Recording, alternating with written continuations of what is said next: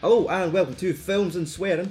We're the movie podcast that records right out of Fife, Scotland. I'm your host, Stuart Sullivan, and joining me today is Smith from Mass Movie Side UK. Hello. And you're listening to episode 131, Fear and Loathing in Las Vegas. Fuck aye. Yep. How's it going? Aye, not bad, man. Early morning and all that. Aye. Up fresh. Get excuse to take time off work. I'd like to get paid to do this rather than work one day, but Fucking right. that'll not happen. Wait for the postcode lottery. No, sometimes we usually have a wee banter before going into the film, and I feel like I need to tell the embarrassing story that happened to me at the Turkish Barbers. Alright. I had a party, a night out coming up, so I thought, right, I was looking like the cunt for Jumanji at this point, just no care whatsoever, just big fucking beard, scruffy cheeks, messy hair, and I said, right, I need to get this taken care of. So I was like, I just got paid, went down, and it's usually, these Turkish barbers are something like 25 quid for a, I think, haircut and a wet shave. I always used to like get a £7 haircut. Aye. So like... I think it was about £3 the last time I had a haircut. So, I mean, as yourself, as a man who's, well, embraced the baldness, do you go for Turkish thing, or is it No, just get a razor I just do it and myself. just... I'm going to do that in future. Once a week, that's me, like. I realise if I'm going to the Turkish barber, it's going to be maybe once a quarter. Aye. That's pretty expensive, like. Aye. And what... That's nearly as expensive as a Metallica ticket. Aye. Looking back in the day. You get that done for a month, you can go see Metallica. And honestly, part of me is like, oh, support your local business. And like, fucking, they're supporting, then they're supporting. Aye. I've paid this fucking, like, a bit of this boy's council tax for the month. But I usually get all that done. And there was a new boy that was doing, like, the cut and the shave, and said, right. And it's always a thing, it's like, I hate having hair. I need to embrace the baldness myself because they just kind of assume what you want to do your hair. So I'll come up with like quiffs and hair put back and all these fucking comb overs and side sheds. And like, right. And the boy that usually does it was busy. He's like, fuck, I'm going to come out with a different haircut. So he was cutting it, all was fine. And he's like, done the shave. And he's like, Christ, your skin's a bit dry. I was like, oh, aye, I'm a lazy bastard. I can't be bothered with like moisturising things like that. I've just not got the time for it. And he said, wait, I've got the thing just for that. And he's like, I want me to do this? And like, sure, fair enough. And he just started like rubbing an oil on my face. And right away, you feel the heat. And it's like, my ears were watering with the fucking, this heat of this oil is fucking like, when you have a shave and put aftershave on, you kind of get that burn. Like, this was just a constant fucking burn. I was like, shit, I just had to shut me in. So he done the whole face, my whole face was burning, and then he came in and started putting cream on, and it just all cooled down. I was like, right, maybe just the fucking way Turkish people moisturise, just like fucking take the first layer of skin off, and then fucking put moisturiser on to calm it down. And he said, right, I'm going to go make a coffee, you want one? I'm like, fine. Went away, came back, and I was like, oh Christ, this is, like, I just feel my face all going, like, tight. And I got coffee put in. He said, right, it's just in front of you. So I sat up and looked. I was wearing a fucking face mask. Bright green. I looked like a fucking luchador. He didn't shave my beard. I still had that bit. So just like that. And this was still skin coloured. And there was just a wee beard. I was like, I'm wearing a fucking face mask. I cry the story like that. The fucking... the accidental facial, which I did start like, let me tell you about my accidental facial. The people think that's a very different story. That's a good story here. Oh yes, let's go. It's like, right, so there's meeting this Turkish boy. So like, whoa. So and we're in prison. That almost was like the next part, because I thought, oh, how the fuck is gonna be one of these fucking like Facebook videos where they peel the mask off and they get stuck to your face, and I just put my head in the sink and just like waterboarded me, just chucked, like put a towel on me, put my head in the sink and just slap water in my face for like 2 minutes. And I'm just trying to do controlled breathing in case I panicked and drowns. And so I thought, right, it's over. And the folk behind me are having a giggle, and there's like a lassie like, what, did I come and get, like, can I get a facial here as well? And all these fucking laughing at her, just... I'm sitting there, they put the hot towel in my fist, and I thought, right, it's almost over. And just puts his hands on my shoulder and just starts aggressively massaging me. Holy shit. Like, hands on shoulders, just start pushing my shoulders down like this, and I'm like, I'm just jiggling because there's no muscle whatsoever. So I'm just fucking dancing in this seat, shaking my shoulders, then grabs me by the arms, start jacking them up and down. And by the time he's fucking finished, I literally couldn't feel my arms. I was like, I think that's actually £25 no badly spent. Aye. This is like a fun day. I properly got worked out, and I felt like just paying on the card. I was like, there's the money. I just couldn't defend myself. I was left paralysed and clean shaved in this seat. But Jesus Christ, folk were having a good hee-haw behind me. He's like, I want to get that. I want to come here and get a fucking massage and a facial and this, that, and the next thing's like, Get baptised. I was like, a king. honestly, I just want a haircut and a shave. So I've realised never say aye at Turkish barbers. Just didn't like, aye, why no? Never say that. Because next thing you can, you're just getting fucking bars and you're getting the money for it. Oh, so aye, that was like the story on like Friday night. All day at my work were just fucking pissing themselves laughing. And they're fucking offering me face masks at work now. Just like, oh, there you go. That'll be you for life, man. Aye. Didn't need to pay for a face mask ever again. Facial shoot. No, that counts. Well, I think I had stories about you and the Turkish. But fucking hell. Aye. We're pals on Facebook now. So today's film, Fear and Loathing in Las Vegas from 1998 for director Terry Gilliam. I always thought it was an N, like Gillian, but no. Before this, he was known for Monty Python and Holy Grail, Brazil with Bob De Niro, 12 Monkeys. Now, out of that, right, I think I've seen Holy Grail, 12 Monkeys. Brazil's one of those films I've always wanted to watch. Brazil is good. It's fucking weird. It's good. Aye, I could understand now, like watching things like 12 Monkeys and this. It's like, oh, I kind of maybe can what I should expect for Terry Gilliam. I'd say Brazil's weirder than both of This. these films, like Aye. easily. But that's it. I was on like a mad Robert De Niro tear, like back in the day, like going through all Scorsese stuff, like, buying box sets. And Brazil was always one that like eluded me, and it's like, Christ, I really need to go away and watch Brazil because it looks like one point he's wearing like a chest plate and he's got wings. It's like, or is he like, I'm thinking Dogma, but it's something similar to that. It's in Brazil, aye. Aye. There's loads of weird shit in it. I mean, I caught it on the TV when I was a teenager, and I was like, "What the fuck is this? This is brilliant." So like, I need to really fucking look that out, and it always seems to be on Film 4 at the wrong time, or I've turned it on and it's the last hour, and I was like, So, Fear and Loathing stars Johnny Depp as Raoul Duke, Benicio del Toro as Dr. Gonzo, Tobey Maguire as the hitchhiker, Christina Ricci as Lucy, Cameron Diaz shows up as this blonde TV reporter, and then you get all these other cunts. I feel like it's just their pals or folk were hanging around on set that day. Is it right Fleet, right Gary? Gary Busey, man. Seems fucking bad. Aye, fucking Michael J, Harry Dean Stanton, Penn Jillette's just there. Aye. Just there. And I guess he would have been in Vegas at the time anyway. He That's probably just went, alright, aye, just do you want to film a wee bit? aye, going in. You'll be in it for like 2 seconds. Aye. Same with you, fucking Vern Troyer, come here. Aye. I reckon when he was discovered, if this was like, well, saying this was probably about the time all the fucking Austin Powers films. he must. I didn't want to say he was discovered on the floors of a Vegas casino. I'm trying. This would be around about the time. It's late 90s. Austin Powers 2, which is the one he first showed up in, I think. Aye. So it would be about the same time. Good. I was going No, to he say. does bingo adverts. Aye. Or casino adverts or something. Fucking arguing for screen time between him and fucking Paris Hilton. Aye. Sounds like a fun day, like. Aye. Right, so go and take me back to the first time you've seen Fear and Loathing. I think the first time I seen this was it wasn't when it first came out. I remember when it did come out, I don't know what movie show it was, but I remember like a couple of scenes for it, like the Reptile Zoo scene in that, they were showing like the bits in the telly, and I was like, man, this looks fucking mental. But I never really pursued it. It wasn't as easy to get films back then when you were skint.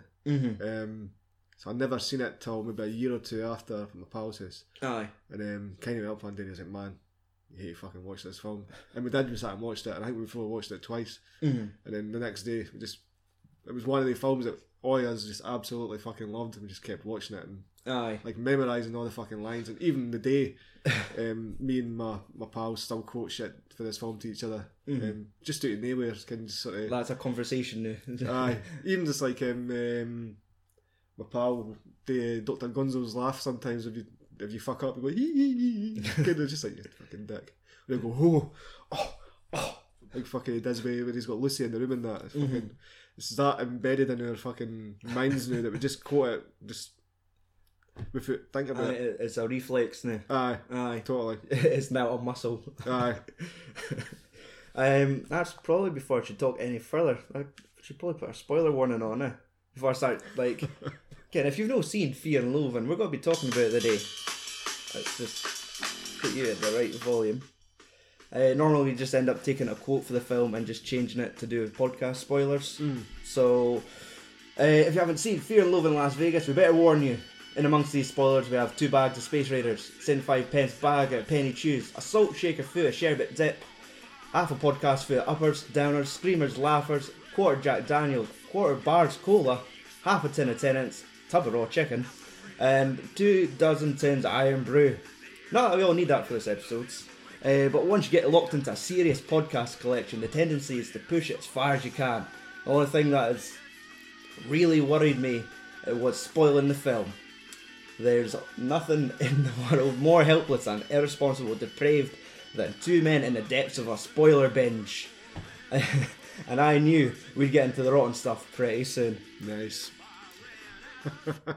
So I spend the most work in my notes trying to get that fucking quote right every week. Find something worth saying, then changing it today about the fucking podcast. But, aye. So do you like Fear and Loathing in Las Vegas? I absolutely fucking love Fear and Loathing in Las Vegas. I think in the last few weeks I've watched it 3 or 4 times. Aye. Just because Sky's shit and it's like, aye. A bit of Fear and Loathing on. That's it. I think that's how I've been watching it, because it's just on like their Now TV app. And I've always started it. There's like always started and get a wee bit further. So I always end up just finishing it off or starting it again. Aye. Because it's one of these films where you watch it, it's like, this film's fucking nuts. I'm gonna have to watch it again to figure out what the fuck was going on. Like, I'll literally think that is, like, when it came to review it for the podcast, I'm positive this is my 2nd time watching it. I can't remember my 1st time watching it, but I can't have seen it because I can. There's many accounts of weird shit going on. Aye. But now having watching it about maybe 3 times in the last couple of weeks, it's starting to make sense now. The whole like 3rd act with the tape recorder, like that makes so much more sense now. But it might be one of these things that you kind of appreciate it the more you. I think so. Aye, the more I watch this, the more. Like if you just see it once and you miss the first 10 minutes, you're like, what the? Aye. Where are these folk and what the fuck's going on? And I think if it wasn't for the fact that it's based on real people and it's based off this boy's articles for the Rolling Stones, it kind of gives it more credit rather than a completely fictional story. Definitely. Aye. I totally agree. Like, but I mean, that opening scene is one of my favourite opening scenes fucking ever. Like, just fucking tearing down the roads. You've kind of got the my favourite things playing in that, and it's kind of showing you what's going on at the time. And then you get the Fear and Loathing coming out with blood, and then you just speed past, and it's just him narrating fucking what's going on, and it's clear they're out their fucking nut straight away. Just sitting there, just like with fucking knives and coat, just going, and this, and I'll try a wee bit of this, and then they're going through the whole itinerary of what's in the briefcase, and they're like, Jesus Christ, what is, like, wondering how close it is to what Hunter S. Thompson, like, what was he fucking like back then? If he was as fucking nutty as that, or it's just a fucking bonkers. Or is it just film. how he remembers it? That could be very true as well, because I think they were saying when he was sent to write the article, he more or less came back with like a manuscript, like, I guess fucking thicker than the Rolling Stone magazine. People were like, we're not publishing this. Put it in your name book, right then. But just wee things like fucking this, and then there's voice was suddenly screaming, Jesus Christ, what are these goddamn animals? But when he said that, the characters, there's a narration of that, and the characters actually shouting it too. And it's just like fucking. Yeah, did he realise it was him? Sort of thing. Fuck it, I love it. Like, now, here's one thing, because the reason why Smith's here today is because he is more or less the the Fife equivalent of Raoul Duke. Hell, like when we did episode 100, we introduced him as Raoul Duke because that was his name on Facebook. That's right, it was that. Fucking, we were out on Saturday, he was dressed as Raoul Duke. How could I not? I couldn't even bring anyone else on this podcast that kens a wee bit more about. We're going to Florida at the end of the year, and we were considering renting out a Cadillac for a couple of days, and I've got my Raoul Duke Clays. That'd be fucking ace just to drive about in the desert or some shit. Probably get left it. No, I swear this briefcase, it look like drugs, but they're no. That is just a salt shaker with spice salt. water fucking hitting them. I fucking love this film. I'll let you try and explain this a little bit to me. What the whole Raoul Duke thing, like, were they going about with like pseudonames or false names? I believe there was someone to do with his attorney. I can't remember what his fucking real name is. Mm-hmm. But I believe he wrote it as an autobiography because I think his attorney was being looked for by the CIA or some shit at the time, so he used fake names for the both of them in the story. Yeah. So it's not necessarily it's true. Not Hunter S. Thompson, and because I did listen to the audiobook of this last year, and I think do they not just refer to him as like the Samoan? I think so. I've been a long time since I read the book. Aye. So when it's in the film, it's fucking Dr. Gonzo, and it always just not put me off, but I just thought, what's with these names? And at times they kind of mention it, like people bring up, like, we're looking for Mr. Thompson, or they'll mention that. When he's trying to leave the hotel and that. And there's fucking mountains of bills. That was fucking brilliant. Fucking stamped on the mirror. And they do mention he mentions, I think he's Samoan. Aye. You're not prejudiced, are you? I didn't think so. But what about fucking Johnny Depp and like Benicio? Like, surely I'd imagine they were just aching to like just go all out on a film. I think so. Like, right. I think Benicio del Toro was fucking brilliant in this. He's fucking nuts. And the amount of weight he must have put on, because he's quite a slim. Quite a slim. I wouldn't say slim, but like he's properly like he's huge in that car. When you first seen like his fucking gut hanging out, and like it's properly hanging out, lying on his legs. Like Jesus Christ! See, what was an actor. That's sort of film role I'd like. Right, you have to eat. You're not of it. Yes. Not the Marvel 3 months in the gym every day. You have to get fat. Yes. I'll take this. Give me 3 months and unlimited fucking donuts. Pizza. I'd be sorted, like. But he's brilliant. Fucking, like when he spills the fucking coke and everything. Like, you see what God just did to us, man. He does like wee flinches in that too, like when he's like hitting him with the fucking fly swat, but he's not hitting him, and he's like touching the back of his head. Delayed reaction. There's another bit like that too when he's in when Raoul Duke's in the back of the car with the hitchhiker. And kind of like, somebody touch me! And the cars are going out of the road.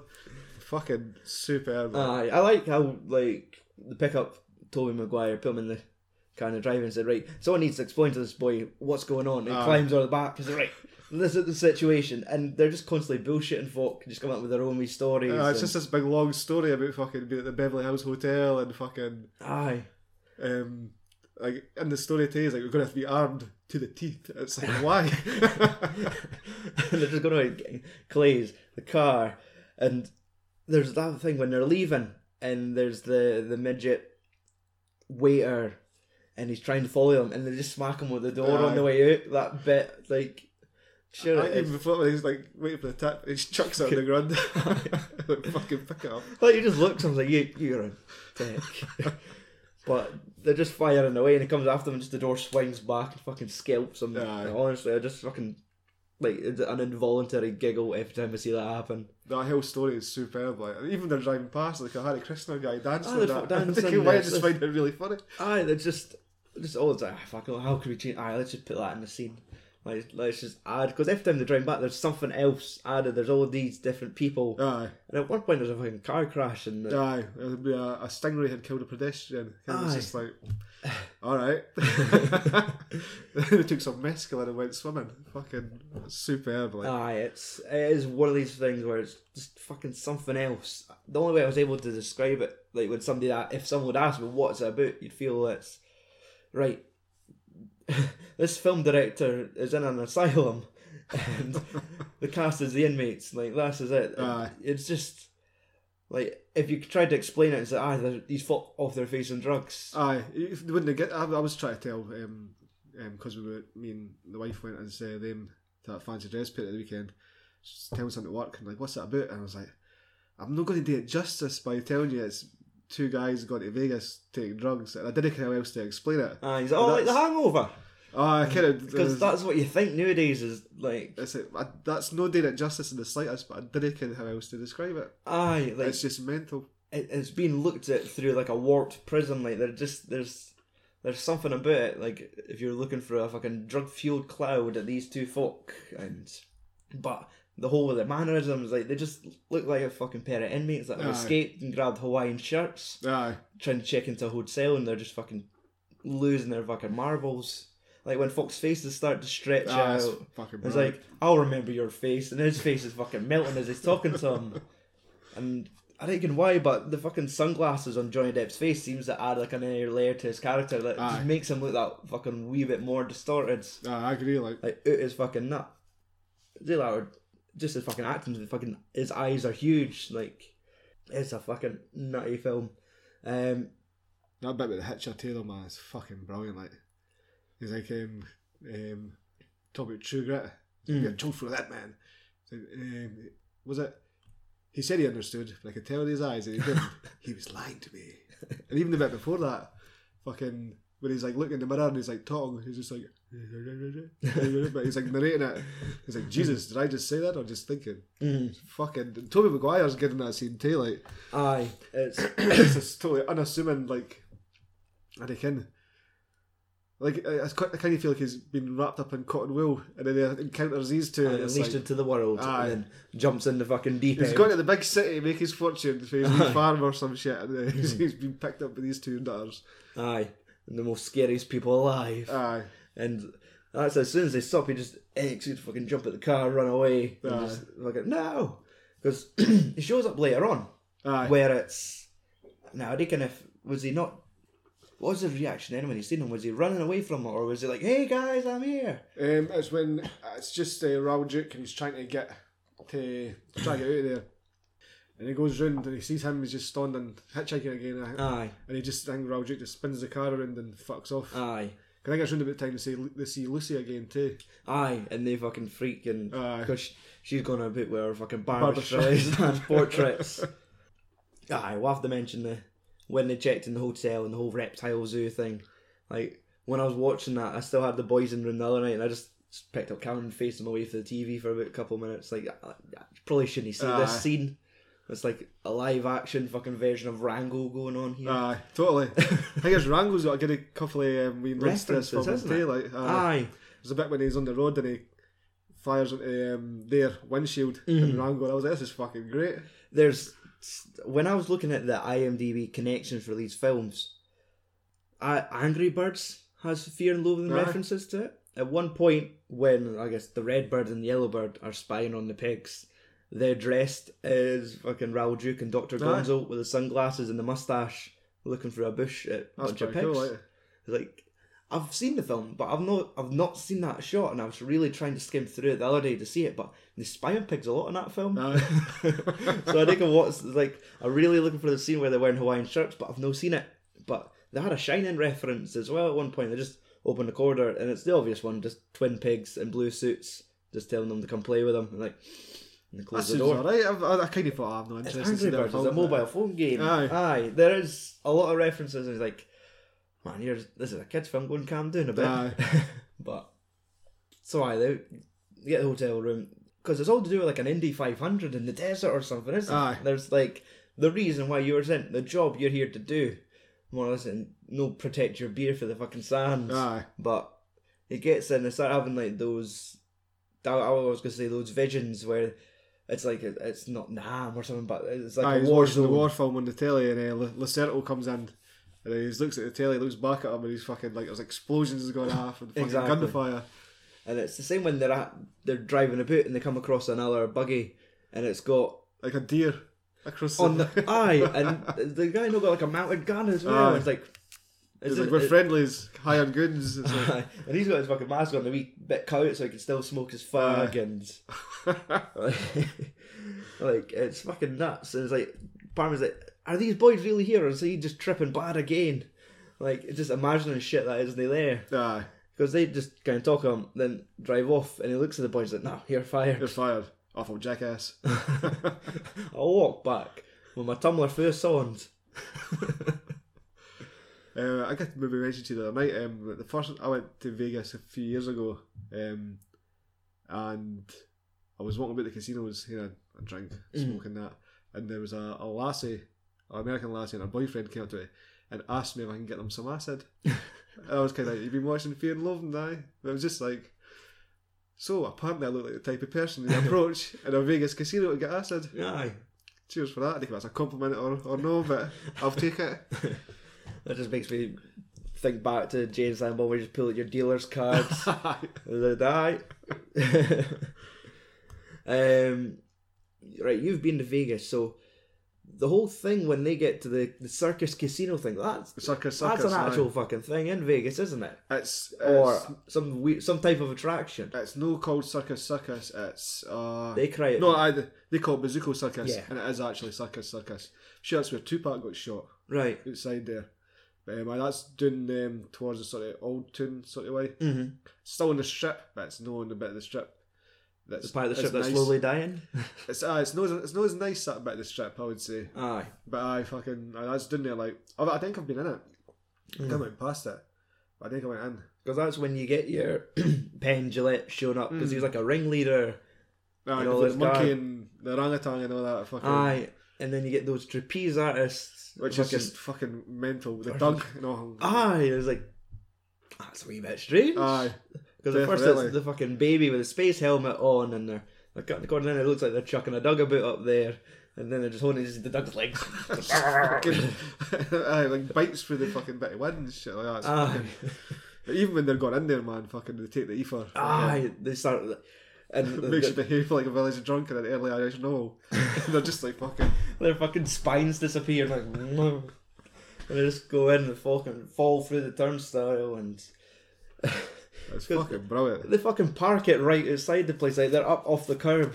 Aye, when they go to see Debbie Reynolds. Aye, and they get chucked. You can't park here. Seems like a perfect life spot. Aye. Well, I've got that in my notes today. The trapeze with the birth and the dog and all that shit, man. It's fucking just so fucking weird. Aye, like I'm the person I'm thinking having like sweets is my drug, and I've never want to experience whatever they're experiencing. Like ether, probably a thing I would never huff. And I guess too, like fucking when they're on the carousel, he starts getting the fear, and he's trying to get off. Just fucking falling about, the flailing around. He's just like hanging out the pole. Fucking, they fucking boots him in the back.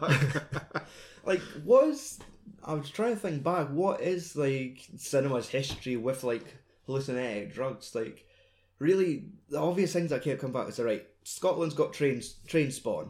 That's sort of our film where you get to see the effects of people taking drugs.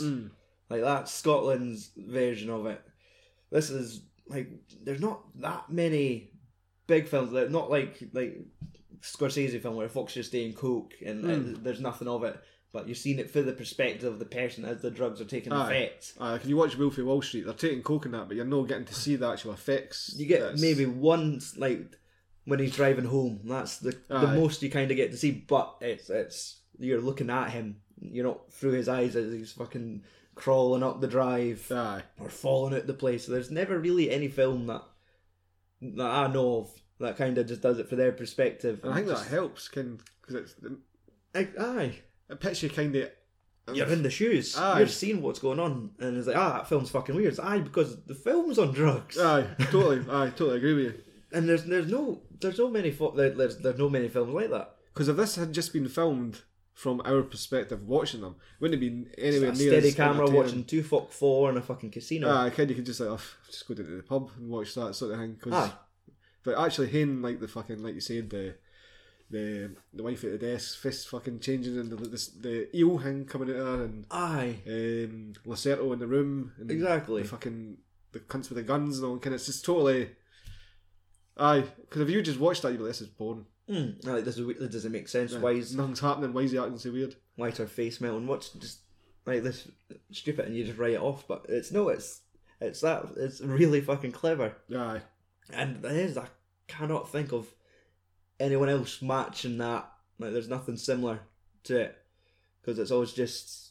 It's very Terry Gilliam, like. Aye, and I guess because Brazil's a weird film too, and I think this suits him like to a T, like. Aye, because that's it. The only one I'm overly familiar with was like 12 Monkeys. I had that on videotape when I was wee and watched it all the time, and I just loved how the film slowly pieced itself together towards the end with that shooting in the airport and things like that. And every time you had that dream, you got a little bit more, and immediately you got to see somebody else's face, and it slowly pieced itself together.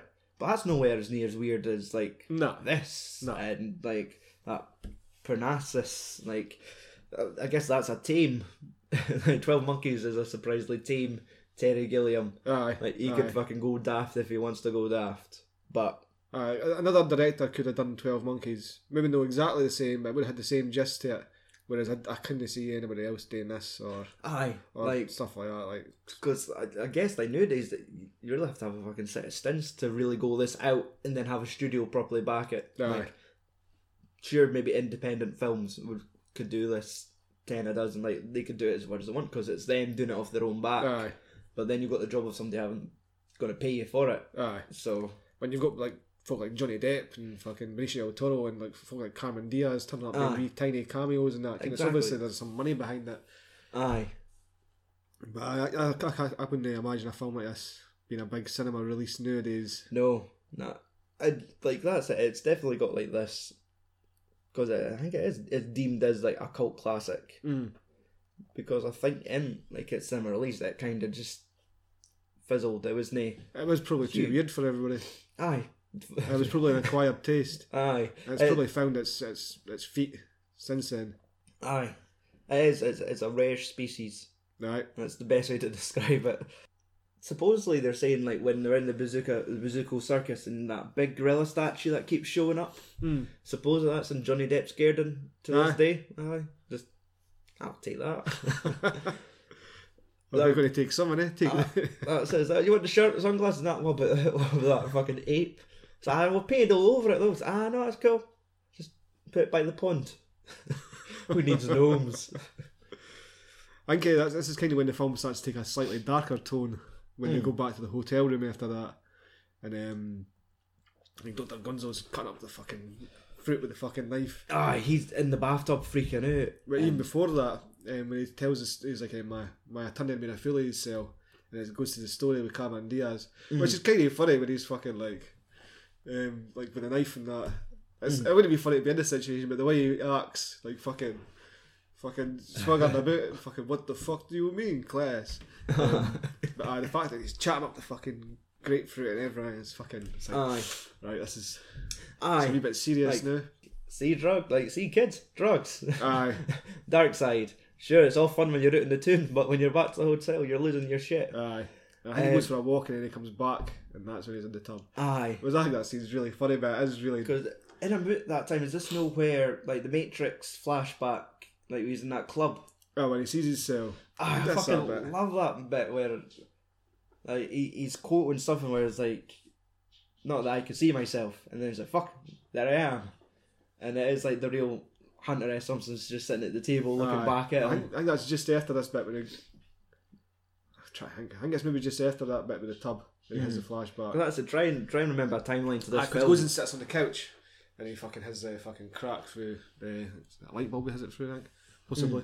But it's after that bit he goes and sits. But and then he goes back to the tub. He's like, there I was. Wait a minute. There I am. What the fuck?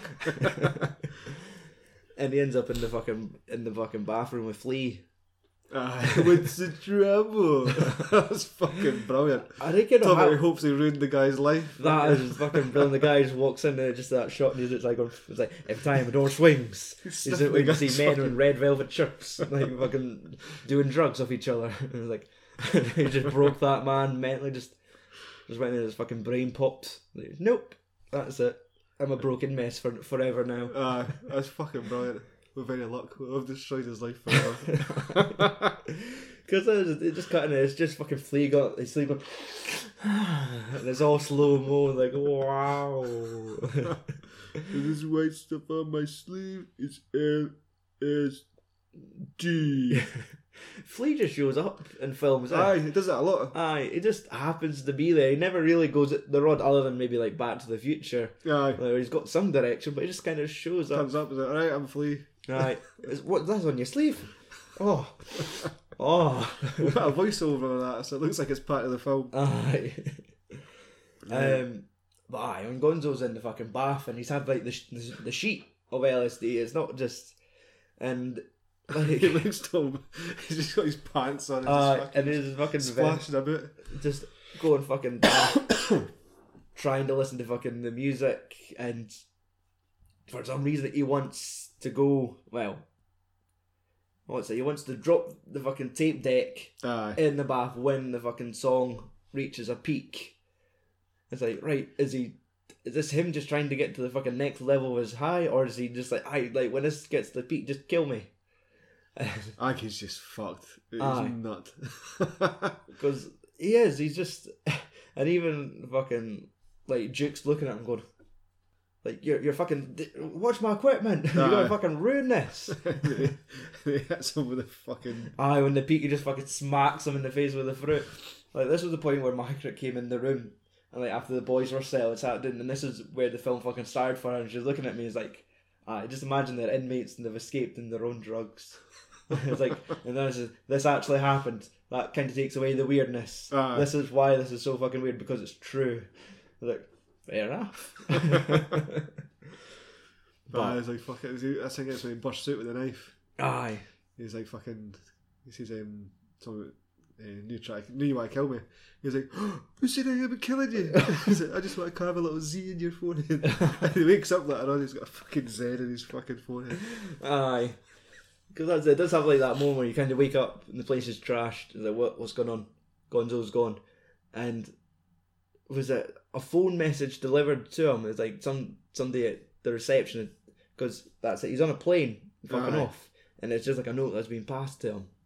And it's to Thompson, but then he tries to explain to the guy that it's actually from Thompson. Aye. And he fucks off. We said that bit where he drives off and the hotel staff's fucking chasing him, wondering when the doctor's going to be awake, and he gets fucking pulled over by fucking Gary Busey. That bit is fucking amazing. That whole scene is like fucking was it says signal somebody turning off, is like, this is wrong, make the bastard chase you. They just drive a bit for a wee while. So right, I'll lead him here. And it just gets there and he's like, what the fuck? He's already at the car, just like, just like, alright, chief. I thought we'd meet on my terms. It's a power play. That whole scene is amazing. Like, he's like putting his glasses down, checking his eyes and everything. And then fucking the bit at the end is like, can I have a kiss? Aye, it's very lonely out here. And like, right enough, IMDb's like, he improvised. I could completely imagine that. Like, that doesn't surprise me at all. I could totally see that. Like, I'd imagine he would probably just say that just to try and break Depp. I probably reckon he didn't even kid they were filming at the time. It was just, he just asked him for a kiss. What's all these fucking cameras doing here? But I felt raped. Oh, it's fucking someone else. There's something about these, like, that part of the film that just made me think back to fucking Breakdown for some reason. Aye. Thinking why, if it maybe... It's really look at it, like the Vegas mountains and that. Aye. Because I've been to Vegas twice, and it's one thing I fucking love is when you wake up in the morning and then the sun just comes out of the mountains and that. It just looks cool as fuck. And we've waited for a drive into the desert and that. The mountains in Vegas just look cool as fuck. Mm-hmm. I think kind of about these like finding his gun in that. It always reminds me of that bit. It's fucking well smart. Like, I like nature. Aye. I like the House of Eyes type looking places. Just looking for a lonely patrolman. I think it's I was wondering, taking away when Gary Busey tells him to go to the rest area. Aye. I was wondering, did he tell him to go there to go and have sex with him? Meet me there in 10 minutes. Aye. Go have a sleep. They lock the car door. Like, what? Just you go to sleep at that rest area. Yeah. And he fucking tears it back. Because he swaps cars around a bit. Or is it when he gets back he swaps cars? Because he ends up with like a white Bronco. Aye. and this is where he ends up at the drug convention. Aye, well, the police and that. Aye, and Gonzo's back. He's in the fucking hotel room with like Lucy. Aye. He's got the big sheet cover around him and that. Like he's some sort. I think he looks like some sort of fucking emperor or something. Aye. And there's a little concubine in her fucking collection of paintings. Aye. But I was like, he was just checking into the room. He gets there, and all this fucking trouble's there waiting for him. Aye. And he's like, she's gone nuts at him and everything, and she's a fucking baron supposedly. Aye. And because the story behind that was like he met her on the flight, gave her drugs, and then they realised she was underage. I'm still piecing together this film at times, but it's kind of who's getting before that scene though. The gay guy at the desk. Stefan at the desk going fucking brilliant, going rage at the fucking policeman. That policeman's fucking familiar for some. He's been in loads of things. Probably as a policeman. Like he just looks. He's in shit. I think I know fucking think what he's in. He's in fucking hundreds of stuff. Yeah, it's like you see him. It's like that's a quaint fist for a cunt that likes to get angry. Aye. He seems to be a guy that's good at getting really fucking angry with folk. I could see his fist in a film there, but it's just fucking gone. But the fucking the dude on reception, like I think it was like just when Raoul Duke gets in between them, quickly checks in and is like, if you need anything, I'm Stefan. He's totally nice to him and everything. It's fucking. And he kins it in his head when he's looking at him. It's like Stefan's nodding, but in his head he could tell what he's thinking. And he does this whole fucking speech where he's like, I have to serve you fucking cunts every day. And he's like, just fucking tearing a hole in him, like, from his perspective. But it just nips in, says something, really upsets the fucking dude's wife. Aye. She's fucking roasting and creating. He's going fucking mental. And fucking Duke's just nipped in and got that and he's away. But, aye. That's funny as fuck, that bit, like. It is, just these weird, like, little bit parts with fucking Stefan. I think why without fucking it's someone else. Like he gets to the hotel room and that's it, the fucking story continues. It's just like a little separate story within the film, like towards the end, where it's just these little short stories almost that are getting fed. And then gets there, Gonzo, they realise they shouldn't have Lucy. It's got a very creepy feel, that scene to it. Especially when the way he's talking to her and everything, and they can WhatsApp like exactly. So what's happened before Raoul Dukes got there? Mm-hmm. But and I can't even remember back to the book whether if they explained it any better or no. But I think it was. I just ken the fucking panic of shit. We need to get rid of her because we're gonna be. I think I read the book around about the first time I seen this, so I can't really remember. Aye. But I just mind them having the fear. I was like, we need to get rid of her. We're going to get in trouble if we've been with her. Definitely. Especially if we're fucking, like, giving her the LSD. Like, that fucking, the image of the courtroom, like, very Terry Gilliam. I don't remember what happened, but I remember it was bad. It's like, fuck. She's dressed as a little schoolgirl, and she's pointing at them.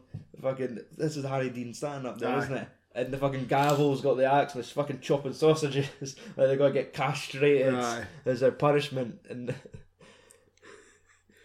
I think next you got the district attorney scene conference. That has a very nightmarish feel to it. It just reminds me kind of Bill and Ted's Bogus Journey when they go to hell. Yes. So that same sort of lighting. And that's it. There is, I think, and it's like, it reminds me in films when they do something, if they have to do a scene where somebody's going cold turkey. And it just has like that, it's like a dark light feel. Like it's darkly lit, but still kind of bright in like a bluish way. And it's got the sort of blue and red. And everyone's sweating for the looks of it. Like there seems to be light shining off folk. And the fucking dude, like the guy that had the mouse for Green Mile, was doing the speech at the top when they're talking about the effects of drugs and they're talking about like the effects of cannabis and they're all fucking hee-hawing and Johnny Depp's like, they turn like, what the fuck is this shit?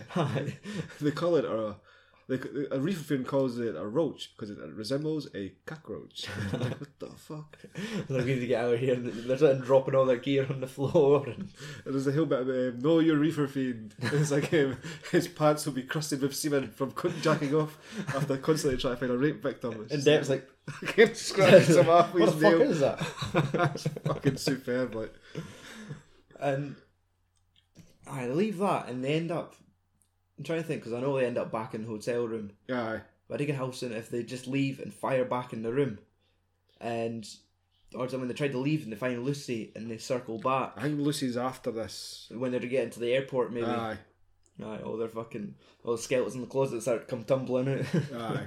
It's when and he's taking the adrenochrome. Aye, this fucking mystery drug. Aye.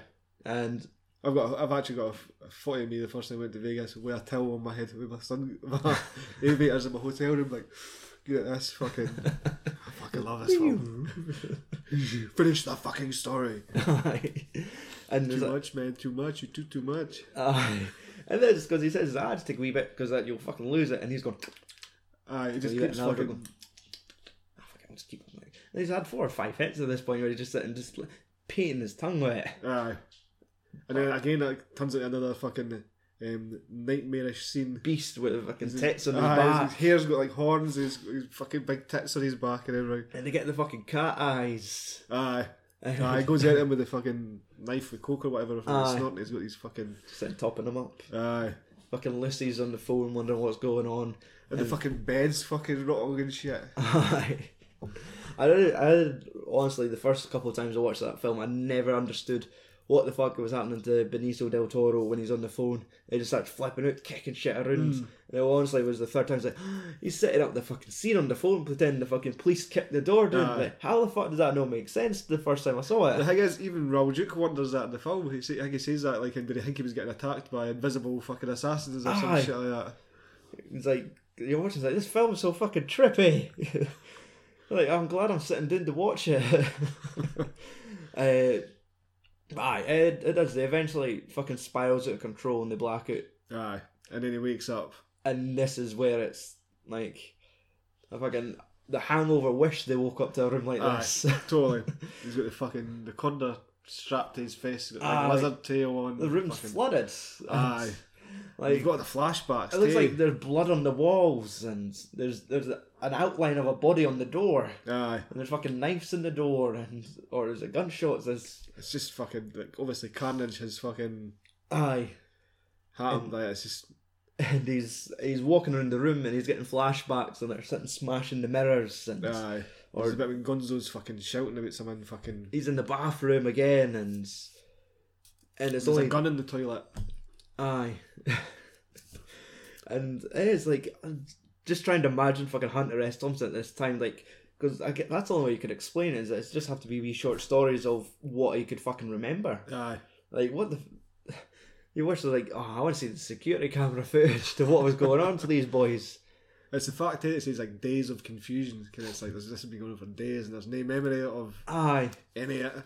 Kind of part of wee flashbacks, which would be fucking terrifying. If you woke up to that, you just think like, man, the fucking hotel staff must be awfully relaxed. Kid. It's like, just do not disturb sign of the door and you're fine. He's like, we'll check him in a week. Like the fucking surrounding rooms, it would be like, I think there's a lot going on next. I could hear running water and fucking things being smashed. It's fine. It's for the drug conference. We're just practicing. Aye. So like the wee stories we get, like. As you said, as it goes, it gets fucking darker. Like when they're in this diner. It's a very dark fucking. It's probably the darkest scene in the film. Gonzo switched. He's like, you'd imagine he's playing like some fucking gang leader, like, and Benicio del Toro really kind of looks like.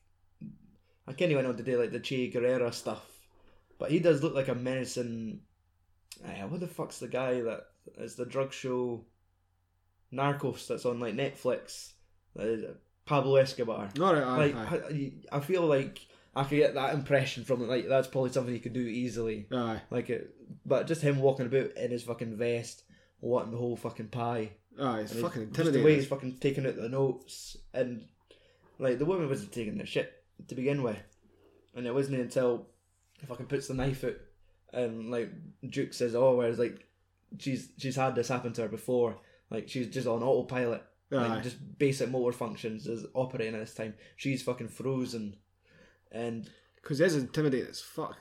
Just walks behind the counter, goes out, helps him sell, and it's just, the way he's fucking just taking out, like, the dollar bills, and he's not looking, the way he's talking as well, like, he could just fucking snap. And even fucking Raul fucking he's just kind of like, fuck. He does seem a wee bit sorry, but even he gets to like, should probably leave the chicken dinner. I'll just put that back on the table. Aye. When they're leaving, you can tell he's like he's a wee bit sorry for what happened. Aye. But like, it's like I want to ken what's happened. Like, fill in the blanks. I want to ken the story, but there's just something fucking horrible going on. Aye, that is definitely the most uncomfortable scene in the film. The rest of it, you can kind of laugh at. It's light-hearted, and they're on drugs. It's funny, and it's like, Jesus it's Christ. like they're kind of sobering up. And it's like they're kind of just like, it's like a bad hangover, that bit. Kind of it's like, fuck, you've had the kind of laughs, and then it's like, right, it's reached that point of the business. Night. Mm-hmm. And then you get back to like the funnies when they're in the hotel room with a cleaning lady. That's fucking brilliant. And I think that gun, it was one of them carrying something that... It's like a fucking... I think it's like he picked up a hoover and stuck like a flagpole it's a hairdryer or some shit or something. And they're like, we're undercover. We'll give you £1,000 every month to do this and fucking feed information back regarding this drug ring. It's like, I'll fucking do anything for £1,000 a month. And then it's like they're fucking got the orangutan next. And it's like, right, we're talking, but fuck that. How much for the monkey? I think the end of the film is. I think the first half of the film for me is the strongest. Aye. I still like the second half, but it's a wee bit. It's no. I guess it had to be a fucking task to make this into a film. I can imagine the editing process of this. It was a fucking nightmare. Exactly, because when it kind of ends, like you kind of it's a true story. It's no, it kind of have like a cinematic ending because life continued after it. There's not gonna be like a gunfight and fucking explosions. And... Exactly, and everything happy after. Like it stops because this is how the book ends. And because at this point he's sitting fast forward and like he's lost his patience. He's fast forward to find out what happened, and they're like the fucking. I was gonna say the circus on fire, but no, there's shit going on and they're running away. The orangutan. Like he's got into a fight with these folk, and he's getting away. And then he fast forward and something else is going on. And it's just all these weird ways. Because at that point it really confused me. But watching it for the third time, you heard like the tape clicks every time he was fast forwarding, and the scene's just changing. It's just him pissing about with the tape recorder, fast forwarding through it, and it's just the stories jumping ahead. Scenes of nonsense. Chaos ensuing, and it just kind of all summarises to the point where he's having to drop him off at the airport. And I guess that's probably the only way you could kind of tie it to an end. I mean, he gets on the plane, and that's kind of going their separate ways. Like the adventure is over, and he's going up the steps, and he's like, fucking just saluting him for the fucking plane. It's like, after they've driven through the fucking fence, they've avoided the hitchhiker and Lucy. And you couldn't do that at an airport now, I tell you that. Fucking shot on sight. Sure, I know that on the plane, he was obviously lit. I feel this film is a perfect sort of film if you've like been at a party night before where you've fucking been drinking or taking drugs or whatever and you kind of remember the night before. This sort of film kind of sums up towards the end of it, definitely with the flashbacks and that. It kind of sums up how you feel if you had a night on the booze or whatever, and it's just like, come on. I can relate to that film. I could mind bits, but that's about it. It's the film's a fucking journey. Also, I can tell you that if I was to go to Vegas on my own, this is probably something that would happen to me. I shouldn't be left unattended. Like I'd be like, all right, hey, let's go. I need parental supervision, or the worst will happen at all times. I will fucking wake up with a dinosaur tail, and I think how it got there. Honestly, like if I went someplace like this on my own, I'd probably wake up fucking in that hotel room. And you wouldn't be like, oh, not. I'd be like, yes, it happened. Oh, what did I do? Go down that stairs, ask for the footage. But just run a water in the desert. Great. Let's see.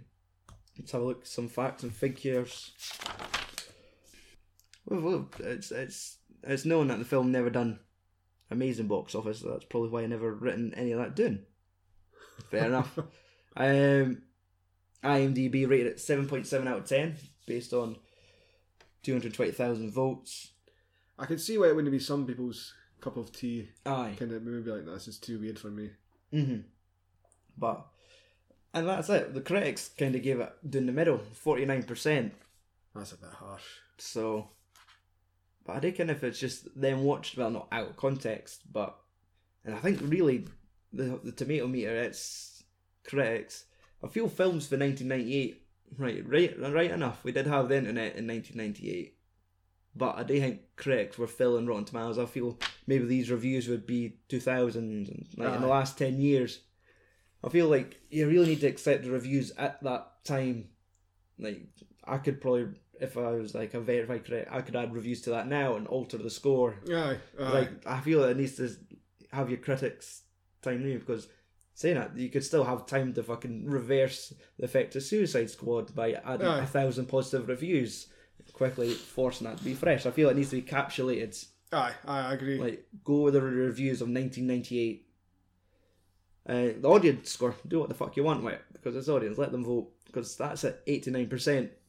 So, I mean, it got awards as well. The Russian Guild of Film Critics gave Johnny Depp Best Foreign Actor. Alright. I mean, he fought for it. He bet Jeff Bridges, Javier Bardem, Matt Damon and Robert De Niro for it. It's fucking alright. If you go beat Jeff Bridges, you're doing alright. Aye, and fucking Robert De Niro. Jesus Christ. I can't even think what they were doing in 1998. Would Lebowski be about 98? Probably would be. Aye. See, that's you've got Lebowski, where you're just gliding through women's legs. Aye. And then you're a reptile zoo. Aye. Definitely. There's a difference here, but each to their wee hang. Aye. Right. Amazon 1-star reviews. We tend to cherry pick some of these reviews for Amazon who thought I just didn't like the films. Our first one. The book is better. Johnny Depp is his twatty self as usual. That's the title of the review. Seems the first sentence. The book is better. Johnny Depp is his twatty self as usual. I could not even play the damn thing as it was the wrong region. What? Well, wait. I sent it back, and after being insulted by the vendor and never even received my refund, I eventually bought it off the Daventry market and was deeply disappointed. I think they're just upset that they've been so fucking swindled, insulted, and not got a refund. Fuck Johnny Depp in his film. They went into that film with a negative point of view. This better be worth it, because I got fucked over for months for this film. Let's see. Our second one. This is a film that shows that the feedback is fixed to get rid of stuff like this that's not worth wasting time on. I would like my money back. By Comfy Chaos. That bit there, what I thought was a review, is actually the title of the review. The review, probably the worst film I'd seen. Self-indulgent rubbish. See when people say that's the worst film they've seen. I'm pretty sure there's going to be worse films. I could fucking hit you with fucking loads. Like, there's a film called The Nostril Picker. Right? I am the only person I know who has watched all it. And I think there's about 4 or 5 folk I kind of tried to start watching it. I stuck it through because I wanted to see how it ended. It was the worst fucking film I have ever seen. Twist ending. It was fucking awful. For the title alone, it's like, I'll give that one a pass. It was when all the sort of nasties and that were coming back out. Still some of them cutting that. But like in the early 2000s.